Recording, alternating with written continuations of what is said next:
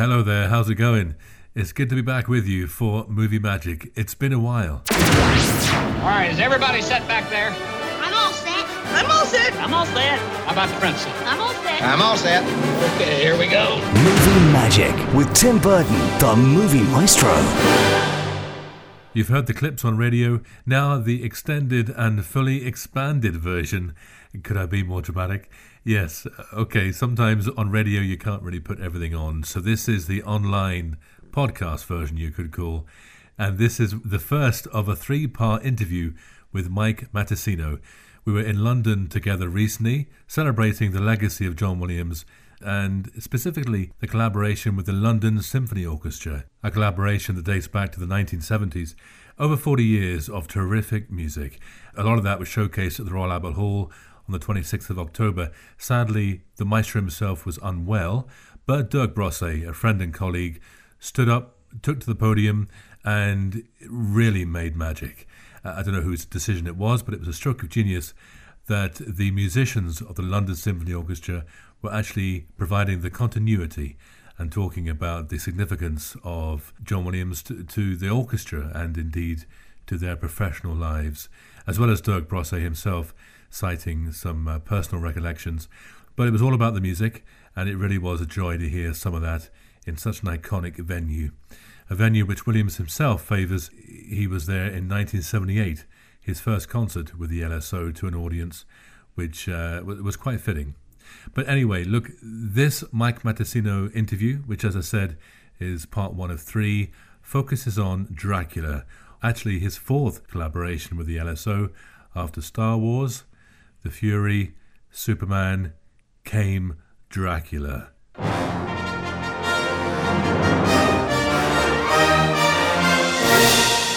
Tim Burton Screen Sounds on Movie Magic.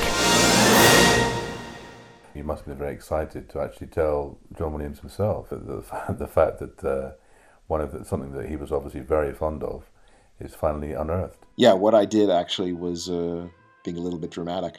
I just did an initial mix of the main title and just made a little sound file and emailed it to his assistant. And then just waited for the response, which was, oh my God, what is this? I said, I found Dracula.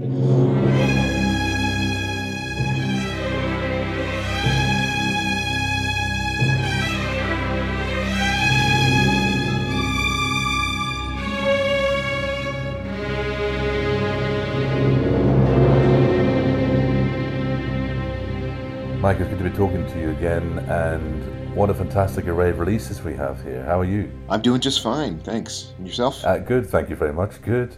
And we've recently had an amazing experience in London, and I suppose it's appropriate that we talk about some London-focused recordings. Absolutely. So first and foremost, The Dracula is a title which I think it's safe to say many in the industry thought was lost, and we weren't ever going to hear it. But what a lovely surprise!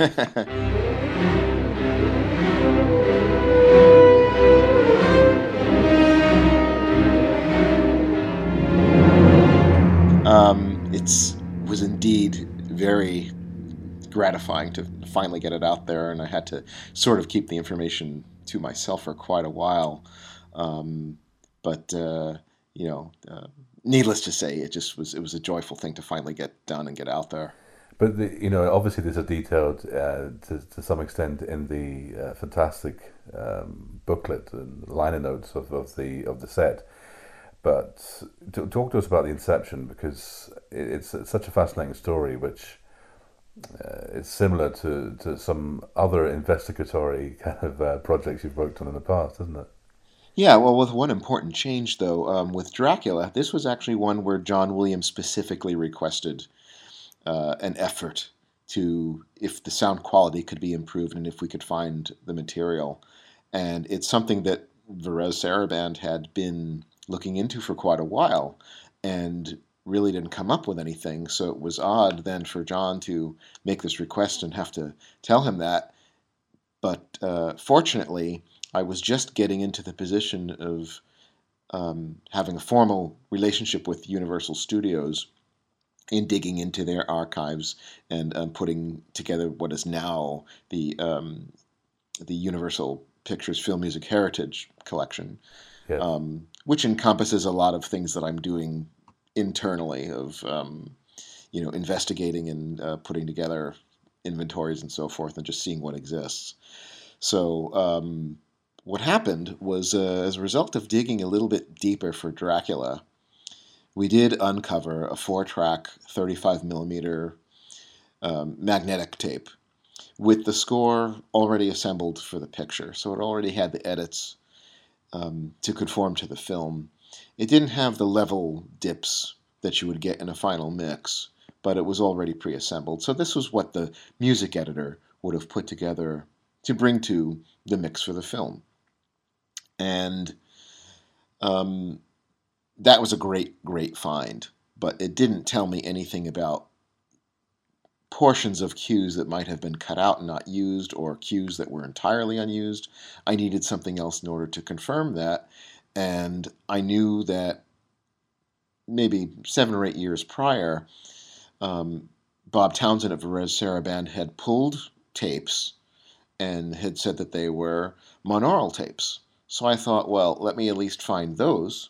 They were 1/4 inch, but when the studio went looking, they said, well, we don't see that, but we do see that there's a box of 1/4 inch tape that's checked out to undisclosed location. And they panicked, and I said, don't panic. I think I know what the undisclosed location is. I think it's Universal Mastering Services. Because I remembered back to that time when the tapes were called out, and I think I was working either on Family Plot or Midway, one of those Varese titles. And I remember that Dracula was there. It was with Eric Labson, the mastering engineer that Varese was using quite a bit at that time. And he was the one who reported to Bob Townsend that the tapes were mono. So I think I assumed that they went back to the studio at that point, and then only 7 years later discovered that they didn't. So we checked with Universal Mastering Services, and they said, yes, they were here, but first of all, Eric Labson left and moved on to some other place, and then they said we had a a bout of rain in Los Angeles, which is very rare, but we had one rainy winter. And there was a leak in the roof, and so there were boxes in the way, and they saw where they belonged and sent them back to Varese. In the meantime, Varese Sarabande itself had moved from Studio City to Beverly Hills. And so it took a couple of phone calls and some checking, and we eventually determined that the boxes were sitting in Varese's vault room in Beverly Hills at their new facility. And Bob Townsend was out of the country at the time doing one of his concerts. And via email, he said, just, call them and go over and you can look at them yourself. And so I did that. When I got there, they showed me the box, and indeed there were 3 tapes marked mono, and after that were 3 tapes marked stereo. And I thought, oh, okay, what happened here? It seemed that, as near as I could tell, is that Eric had pulled 1 or possibly 2 of the mono ones, determined that they were all mono, and told Bob Townsend that, and they didn't investigate further, and then the tapes just sat there for 7 years. So as soon as I found that out, that there were tapes in the box that said stereo, I took them immediately back to the studio and had them right away put up. And we found that indeed it was stereo. Then I called the music department and I said, can you give me authorization to transfer this right now? Because I think I just found the only remaining stereo copy of the Dracula scoring sessions on the planet. And they said, okay, and we transferred them that day. And that's how we ended up with it. So finally, the release was put together by a combination of those 2 elements for the best sound quality. And at last we had Dracula. But this is the kind of strange thing that goes on, that you just don't know where things are. You sometimes assume there must be multiple copies of something. And this was just an instance where we didn't have, say, 2-inch multi-track masters or anything larger, because this was done at Anvil Studios in Denham shortly before it was demolished, and we've heard lots of reports about things that were recorded there being thrown in the dumpster and are long gone. So it was a very strange situation where a very prominent John Williams score from the late 70s for a movie that we knew was in Dolby Stereo was, had its music masters missing. So, but then it's just this strange thing that nobody realizes they must have the only copy. But I've dug pretty deep, and this is what we came up with. And I'm pretty sure that we found all there was to find. And thank God we now have, Dracula fully assembled.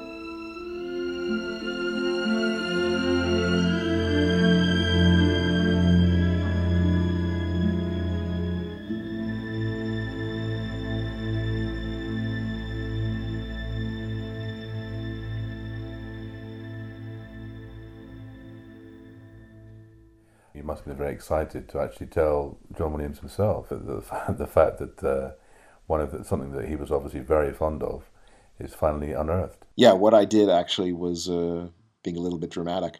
I just did an initial mix of the main title and just made a little sound file and emailed it to his assistant, and then just waited for the response. It was oh my God, what is this? I said I found Dracula. So that was that. And then we had, I did discover after going through it and thoroughly comparing it to the original album, that the original album had a lot of different performances and different portions of takes were selected, and some mixing decisions were a little bit different. Enough so that it didn't seem possible to recreate the album using the newly found material. And I kind of thought that it would be nice to include the original album program because it's been out of print for so long. Yeah, so that meant finding a different element. And Universal Music Group, their inventory showed no elements whatsoever on Dracula in the United States, which is the same thing that happened when we went looking for E.T. So we've learned to have to check all territories. And just as we found the E.T. album master in the UK, we also found the one for Dracula there. Tommy Pearson actually did a little bit of investigative work on our behalf for this, and found that the tapes were at the Decca Vault in the UK. And so that's what we ended up using for disc 2, which was the original master used to make the UK pressings of the vinyl. So it's always been sort of a challenged album master, but I think we found something that's a little bit better than what's been out there previously.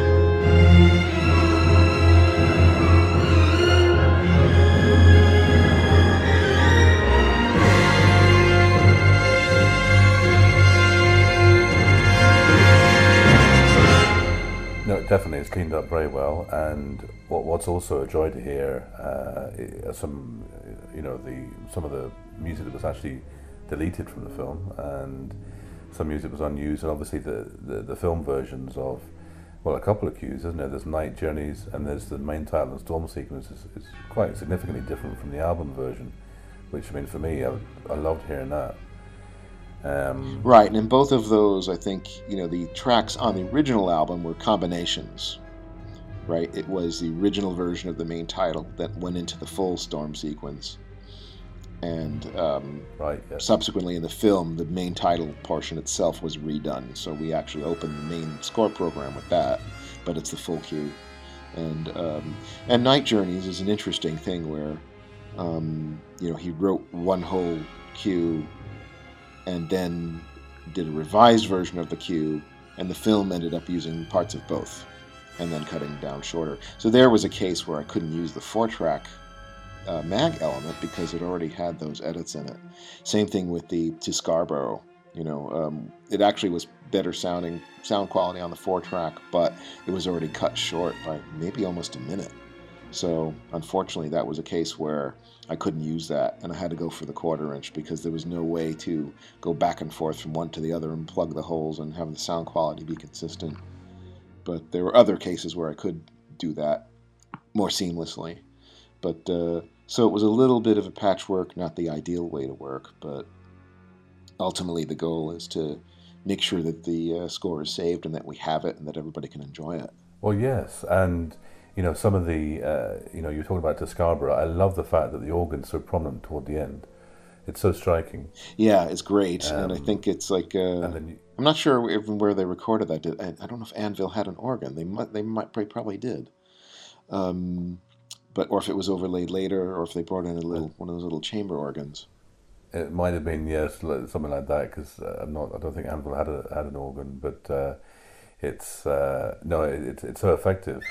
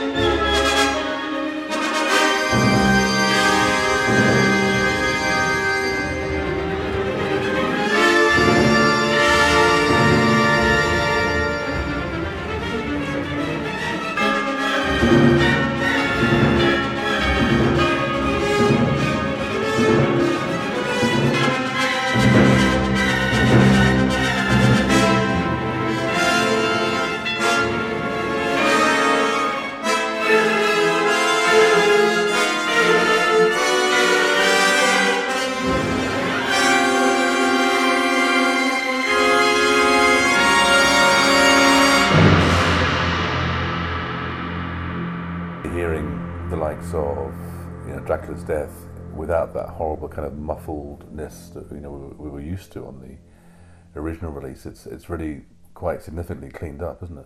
Yeah, I mean, I think the expectation is always that we want these London John Williams scores to all sound like Star Wars, which was really a lightning in a bottle recording. And somehow or other, a lot of things that came after that are a little bit challenged. And we don't quite know why, but Eric Tomlinson had his own unique way of working. And for whatever reason, sometimes the resulting mix on the tape elements seemed less than ideal, or not quite as robust as we would like, and they need a little bit of help. So I'm just glad that we found something. And then once I put it through its paces and cleaned it up and sort of just got it into the sweet spot where it was pleasing to the ear, I was just happy to have it. Yeah, and Because it's just been I've done most of the stuff of John Williams from that period, and that was just a big gaping hole. Having done all the scores from 1978 and also the 1941 from 1979, so this was a big sort of gaping hole in his discography that we didn't have Dracula. So I'm just so happy we finally do. No, totally. I totally agree. It's tremendous, and it's funny when you say that about 1941, and there's a perfect example. It exemplifies how unique each of the orchestras in LA and then with the LSO, how unique their sound is. Because 1941, a wonderful album, beautifully recorded, very crisp. The playing is very different, not in a bad way, just different.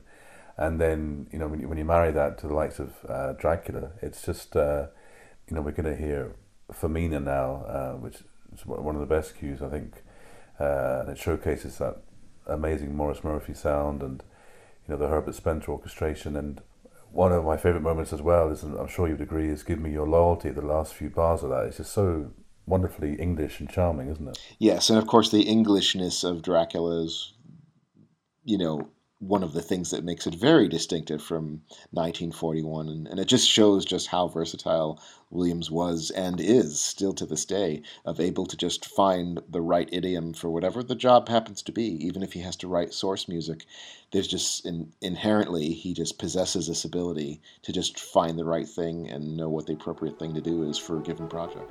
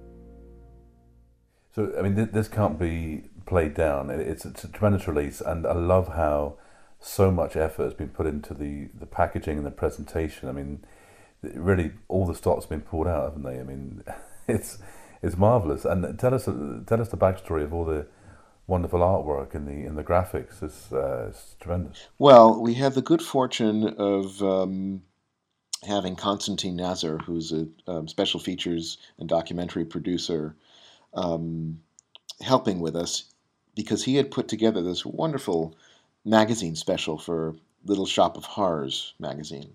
Shop with the English spelling, shoppy. That was all about the 1979 Dracula, with tons of context about the stage production and the earlier stage production that originated all of this in the 1920s, and so forth, so on. So he had found just wealth of photos from Universal, also had been given things from John Badham, and so it was lavishly illustrated, and we had all that to work with. And there were two images from the stage production that we then went to the Edward Gorey estate to give us approval to use and include in the booklet as well. So we were able to just have this lavishly illustrated presentation, which I hope has, to a degree, compensated for the fact that we've been lacking this score for so long. So now we've kind of tried to make up for it by doing something of high quality, and Bob Townsend engaged Jim Titus to put this together as the art director, and he, of course, had done a lot of the Williams releases that have produced for La La Land. So he adapted himself to kind of Varese's in-house style very nicely, and but was really blessed with this wealth of artistic content that he can include, and that's why we ended up with the sort of outer booklet as well as the traditional inserted booklet into the jewel case. So, yes. Yeah, no complaints there. It was quite embarrassment of riches. Very much so.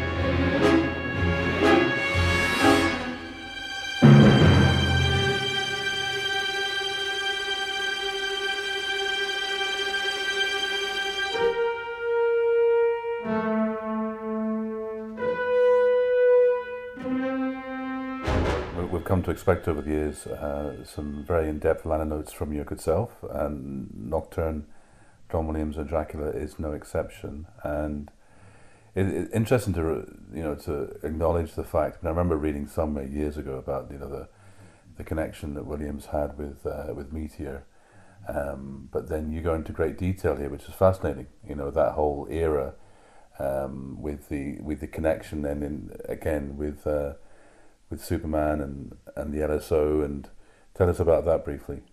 Well, he had been connected to Meteor for quite a long time, from sometime in '77, and then there was actually a period of time where announcements of that and Dracula kind of overlapped each other, but it had gone so far as to for even trade ads for Meteor with a credit billing block on it actually saying music by John Williams.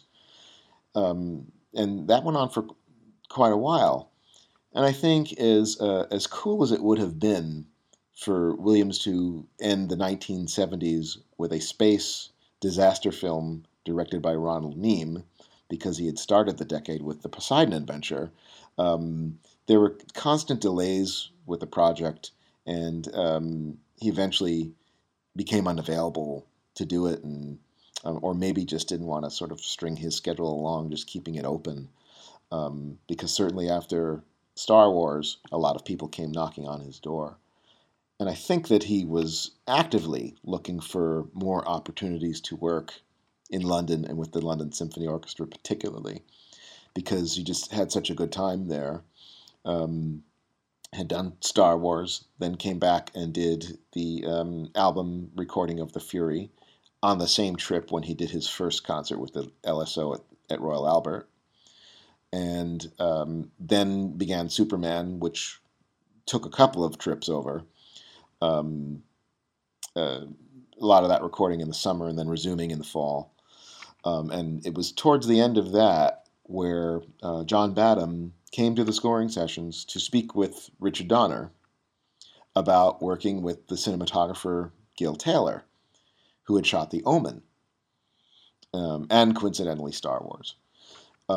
Because they had started shooting Dracula in Cornwall with one cinematographer and it wasn't working out, and Badham wanted to replace him and then wanted to consult Donner about Gil Taylor. Gil Taylor was hired. And it was probably at that time that Badham spoke to Williams about doing Dracula, and he signed for it because it was another opportunity to come back in the spring of 1979 and record with the LSO again. So and then Meteor went to Lawrence Rosenthal, and Herbie Spencer, the orchestrator, went along with him to do that project. And that actually is a really terrific score. But the movie didn't come out till after Dracula, I think, not till the fall of 79. Right, yes.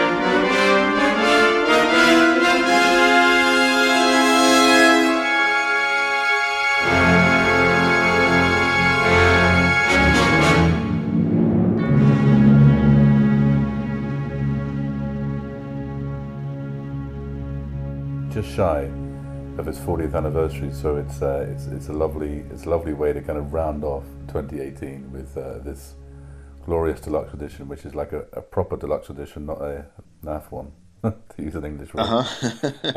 What we're going to do is hear a little bit of an unreleased cue, Mike. So do you want to introduce a little bit? We'll play a bit of Into the Crypt, and do you want to set this up before we play it?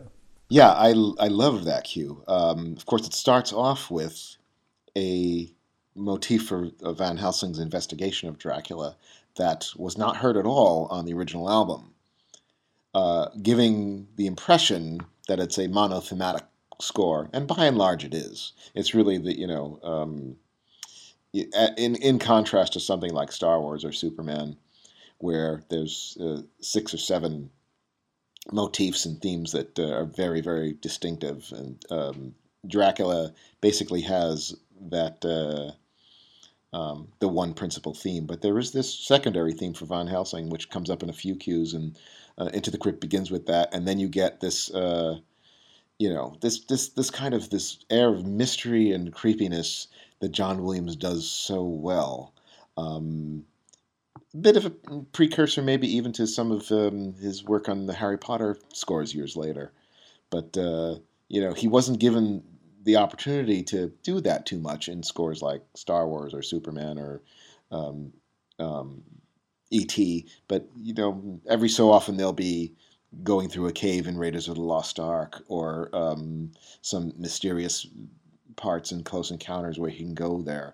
But Dracula is the one time where he could just sort of go all out and be really creepy and mysterioso. And this is a great cue that illustrates that.